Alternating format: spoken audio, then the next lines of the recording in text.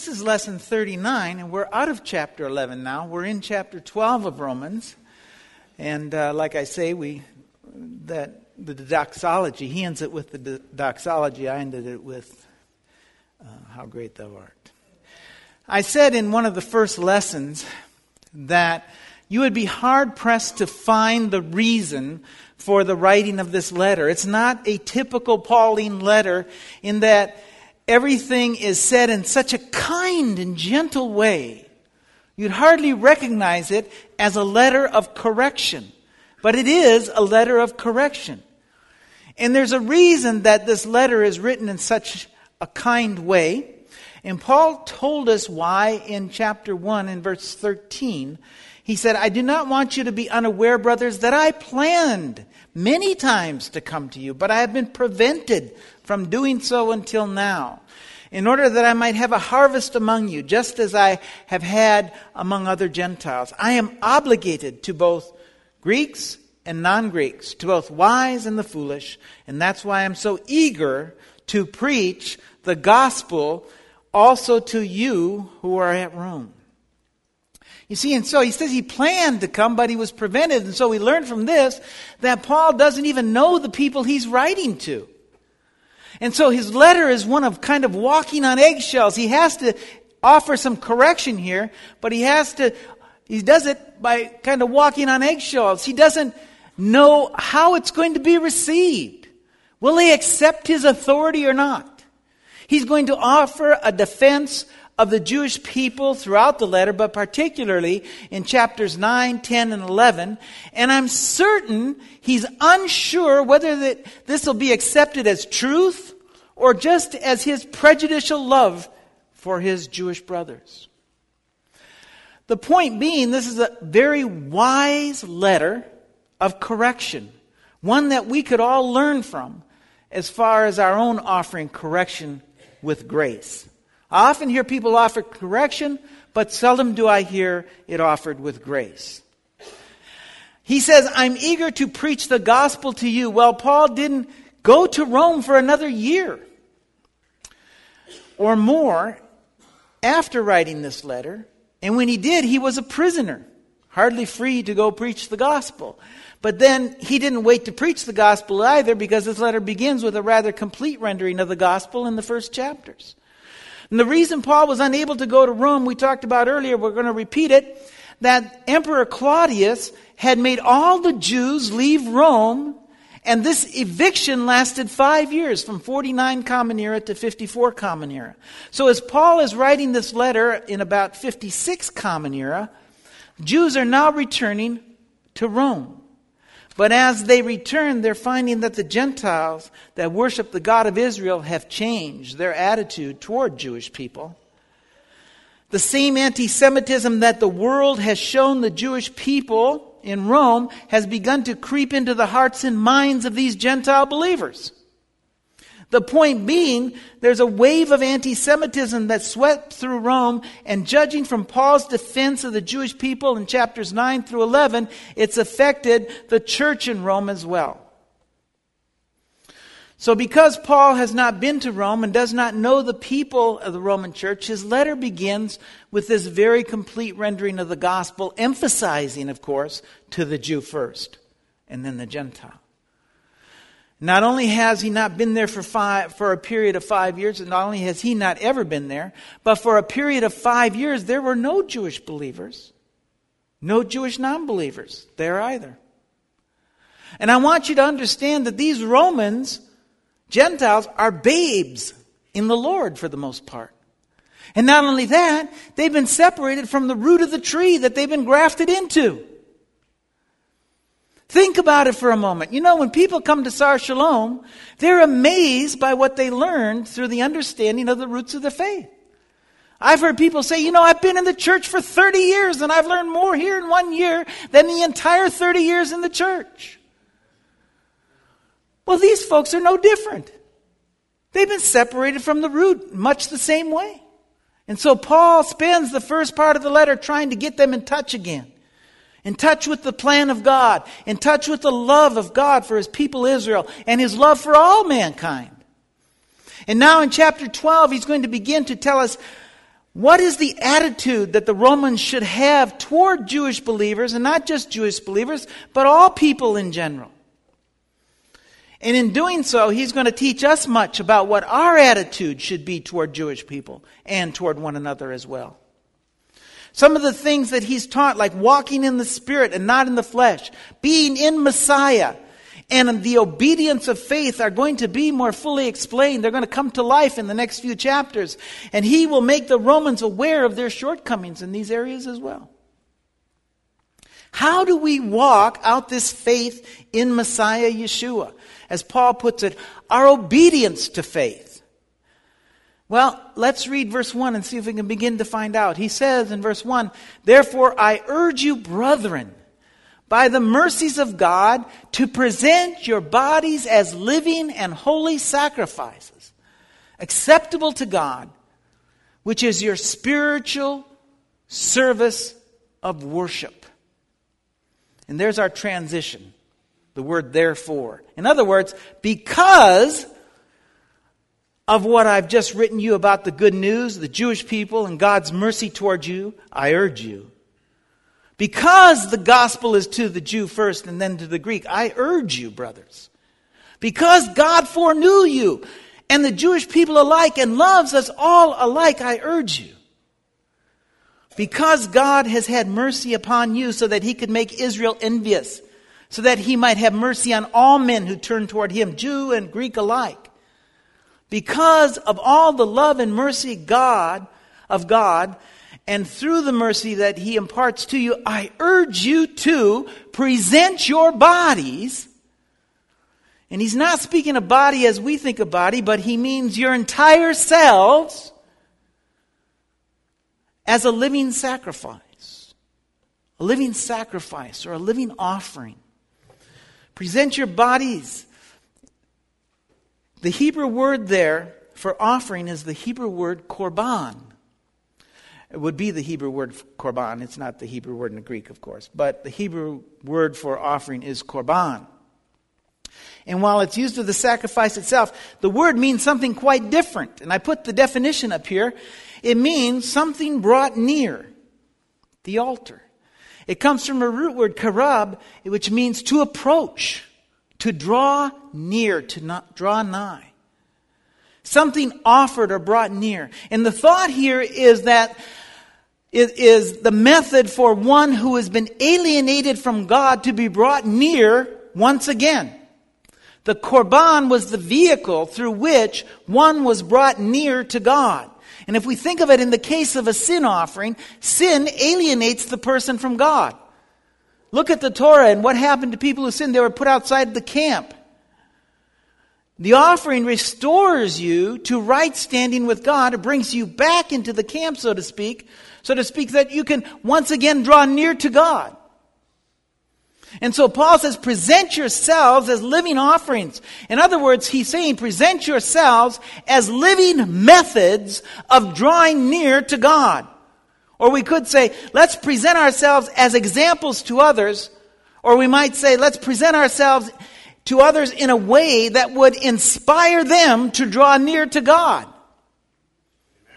You see, if we look at the offerings, we have one offering in particular, the olah, the burnt offering. And if Paul had an offering in mind, this was certainly the one that he would have had in mind in this instance. And the distinguishing feature of this offering was that it was entirely presented to God. The whole of the offering was placed on the altar and burned on the altar. All of the other offerings had some portion given back to the priest or given back to the offerer, but the burnt offering was wholly given to God. It was this burnt offering that was placed on the altar morning and evening. And all the other offerings were sandwiched in between this one offering. The thought behind it is the olah represented what your entire devotion to God should be. That you should be entirely devoted to God, completely devoted to God. As that offering was totally given to God. You should be completely given over to the service of God. And if your behavior fell below that devotion, that total devotion, then you had sinned and you needed to bring an additional offering. And when it says acceptable to God, with the burnt offering, you had to present it. And a sacrifice had to be presented exactly as God prescribed, or it would not be accepted. If you decided to bring it to some other place than the place prescribed by God, it was not accepted. If you brought an animal with defect, it was not accepted. If you brought the wrong type of animal, if you strangled the animal instead of slicing the throat, the animal was not accepted. But we can be sure that when Paul says acceptable, he's referring to being without defect, just as we should present ourselves without sin. Which means he's saying to be a living sacrifice, it is going to take some behavior changes. It's going to take some conformity to the Word of God. It's going to take some study, some prayerful study, some Spirit-filled walking out of the commands of God. And the next thing it says is a living sacrifice.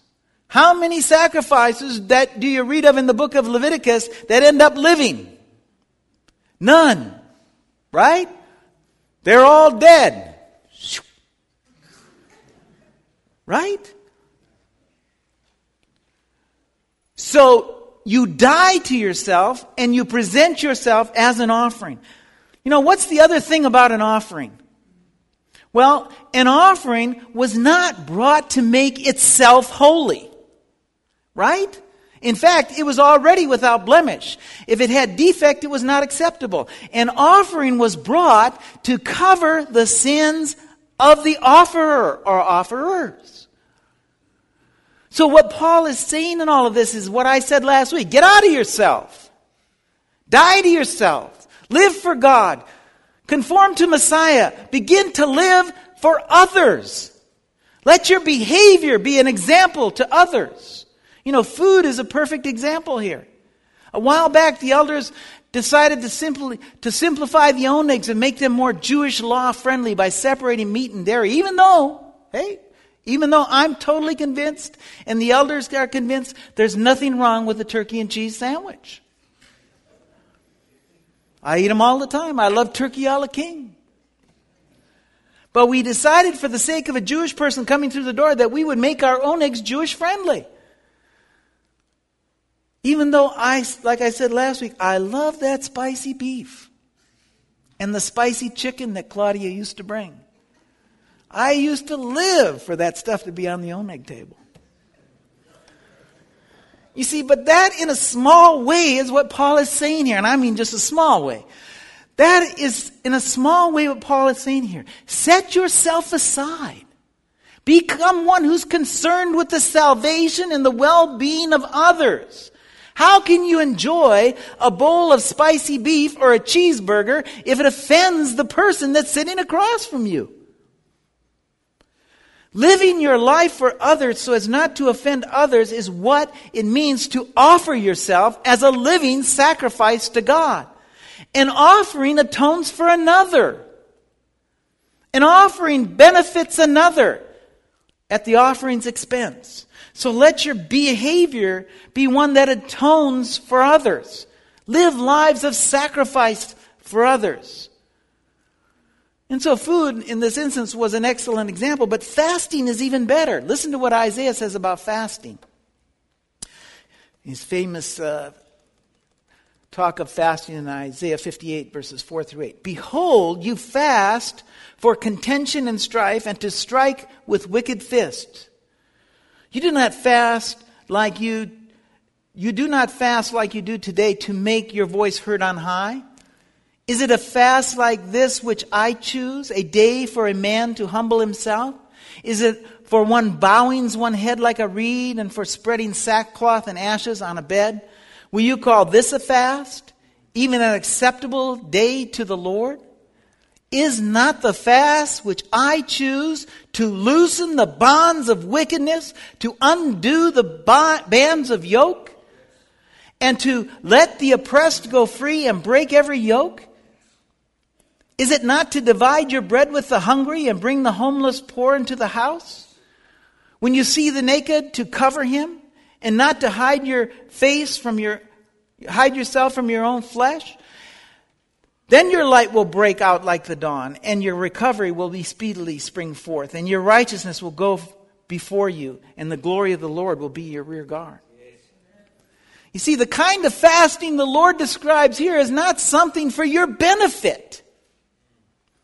I often hear Christians say, I'm fasting because I want a breakthrough. And often I think God in His mercy does give people breakthroughs.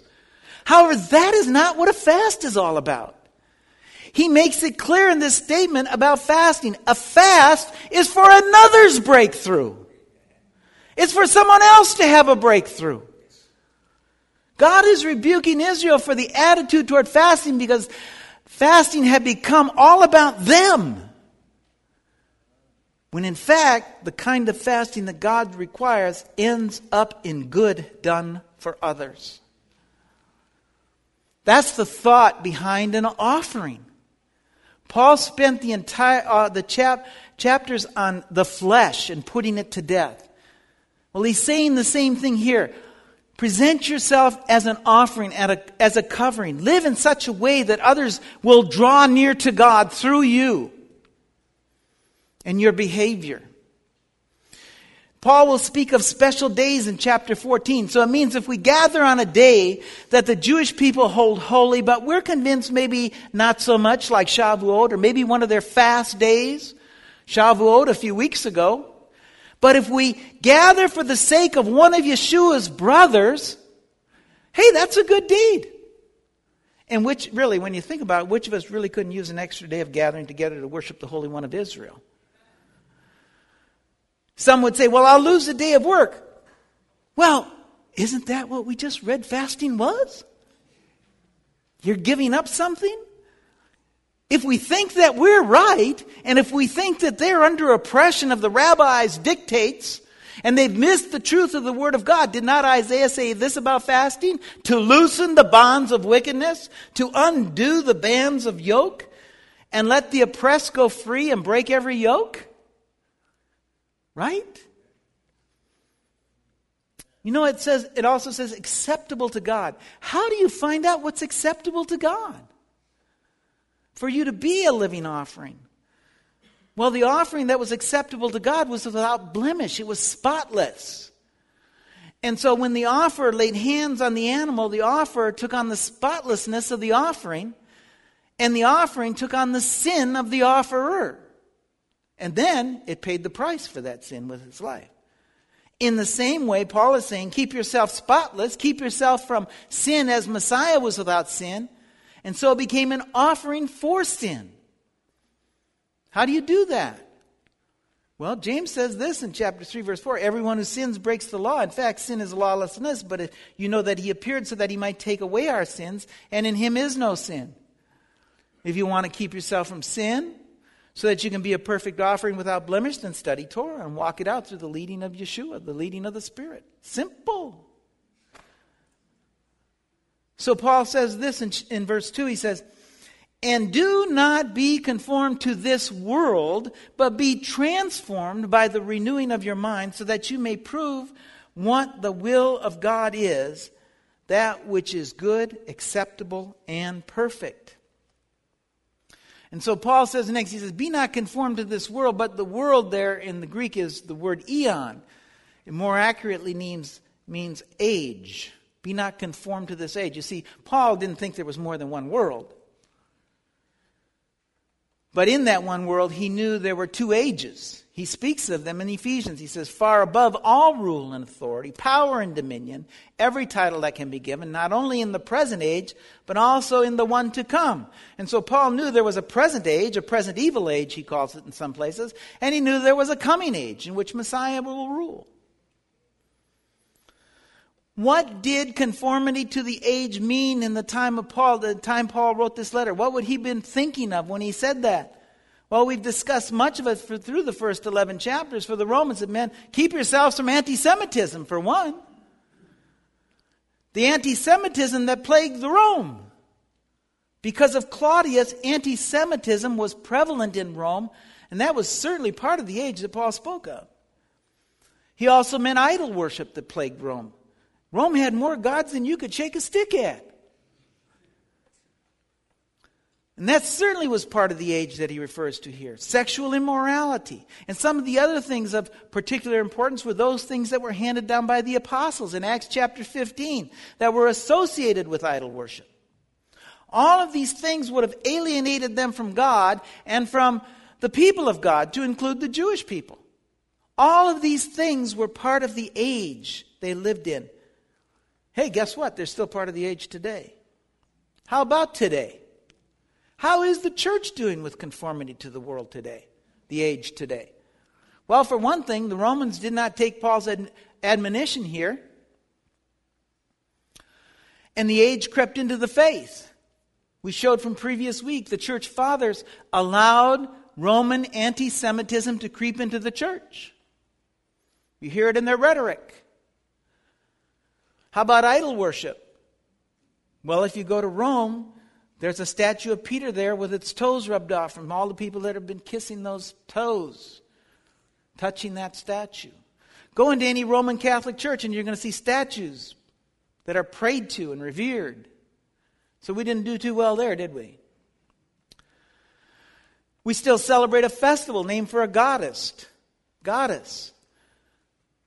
As well, every spring, instead of Passover and first fruits, we gather together for Easter.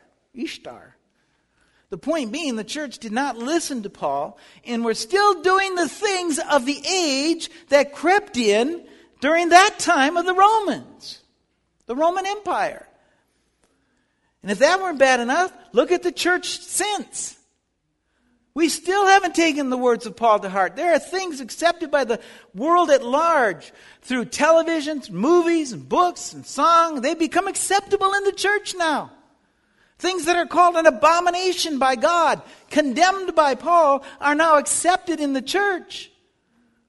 And this is what we've done instead of renewing our mind. A renewed mind no longer conforms to this age. That's what the text says. So ask yourself, if we're not to conform to this age, then what age are we to conform to? There's two. Listen to what he tells Timothy. Command them to do good, to be rich in good deeds, to be generous and willing to share. In this way, they will lay up treasure for themselves as a firm foundation for the coming age, so that they may take hold of life that is truly life. You see, if we're to be living sacrifices, we should conform to the coming age. And here, Paul tells us something about securing that age. He tells us how to live for the coming age. He says, be rich in good deeds. Yeshua told a young man something very similar when he was asked. In Matthew 19, he says, if you want to be perfect, go sell your possessions and give to the poor, and you will have treasure in heaven. Then come follow me. You see, much as we might hate to realize this, money, wealth, and power are products of this age. But we're to conform to the coming age. And the currency of the coming age is good deeds you did while you were here. That's the currency of the coming age. I've said this before. They tell you in this age that when you die, you can't take your money with you. But that's not true. The Bible says that you can take it with you. The only catch is you have to give it away while you're here. And then you have treasure in heaven. Listen to what Paul told the Colossians. He says, therefore, as God's chosen people, holy and dearly loved, clothe yourself with compassion, kindness, humility, gentleness, and patience. Bear with each other and forgive whatever grievances you may have against one another. Forgive as the Lord forgave you. And over all these virtues, put on love, which binds them all together in perfect unity. We are to clothe ourselves with these attributes of Yeshua, who humbled himself lower than an angel and then gave his life as an offering. You see, in the midst of all these words, there's one that Paul's trying to instill in these Romans. Because if you can get this one instilled, the rest will follow. And what is it? Humility. Listen to what Isaiah says in chapter 66, verses 1 and 2. This is what the Lord says, heaven is my throne and the earth is my footstool. Where is the house you will build for me? Where is my resting place be? Has not my hand made all these things so that they came into being, declares the Lord? This is the one I esteem. He who is humble and contrite in spirit and trembles at my word. I often think people look at this phrase, because this is an amazing phrase when you really start to pick it apart. Present yourselves as living sacrifices, living holy sacrifices acceptable to God, which is your spiritual service of worship. And I think, they think it's some grand thing that we do for God. And I believe it is, but not in the same way most people believe. The grand gesture that God is looking for is for you to give yourself for others. Fast for others. Prefer others. Go the extra mile for others. Set yourself aside for others. Set aside disputable matters for others.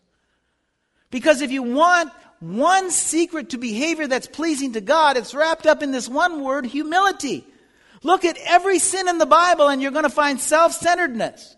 Look at every good deed in the Bible that the Bible records, and at the core of that good deed is humility. And so Paul says in verse 3, For through the grace given me I say to every one among you, not to think more highly of himself than he ought to think. You see, now Paul gets to the root here. He still does it nice and kindly. Right? Read some of his other letters. He's not so kind to the people he knows. He gets to the root of the problem here, and it's that these folks are thinking more highly of themselves than they ought. The opposite of humility is to think highly of yourself, particularly more highly of yourself than you ought. Paul makes it clear to the Ephesians. He says this, or the Philippians, in chapter 2, he says, if you have any encouragement from being united with Messiah, if any comfort from his love, if any fellowship with his Spirit, if any tenderness and compassion, then make my joy complete by being like-minded and having the same love, being of one spirit and purpose. Do nothing out of selfish ambition or vain conceit, but in humility consider others better than yourselves. Each of you should look not only to your own interests, but also to the interests of others.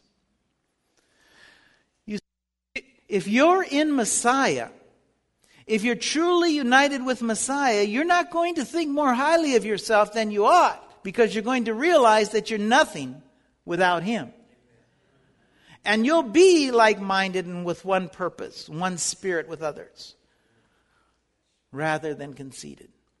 Paul is addressing the problem, and the problem is divisive behavior within the community. In the case of Rome, the divisive behavior is conceit directed at the Jewish people.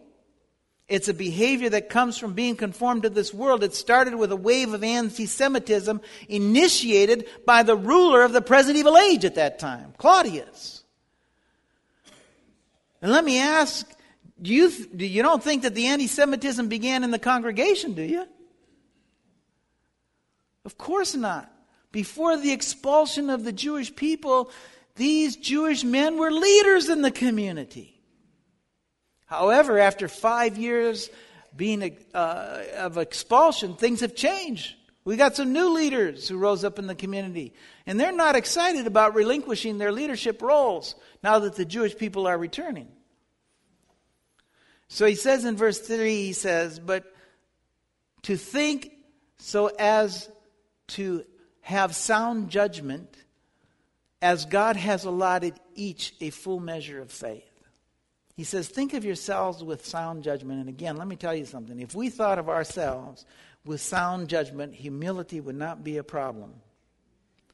We would be humble, no problem, because sound judgment would tell us we're nothing and Yeshua is all in all. Paul is about to go through spiritual gifts. And each of us have some of these spiritual gifts. Some of us use them, some of us don't. But we all have some. And as we look at these spiritual gifts next week, I'm going to compare these spiritual gifts with the gifts that's listed in 1 Corinthians chapter 12. And I think you're going to understand something else about Rome that we haven't seen before. There's a reason that these two sections, the gifts listed, are not the same, even though they're supposed to be. You'd think they'd be, right? But they're not, and there's a reason for it. And you can be thinking about that till next week.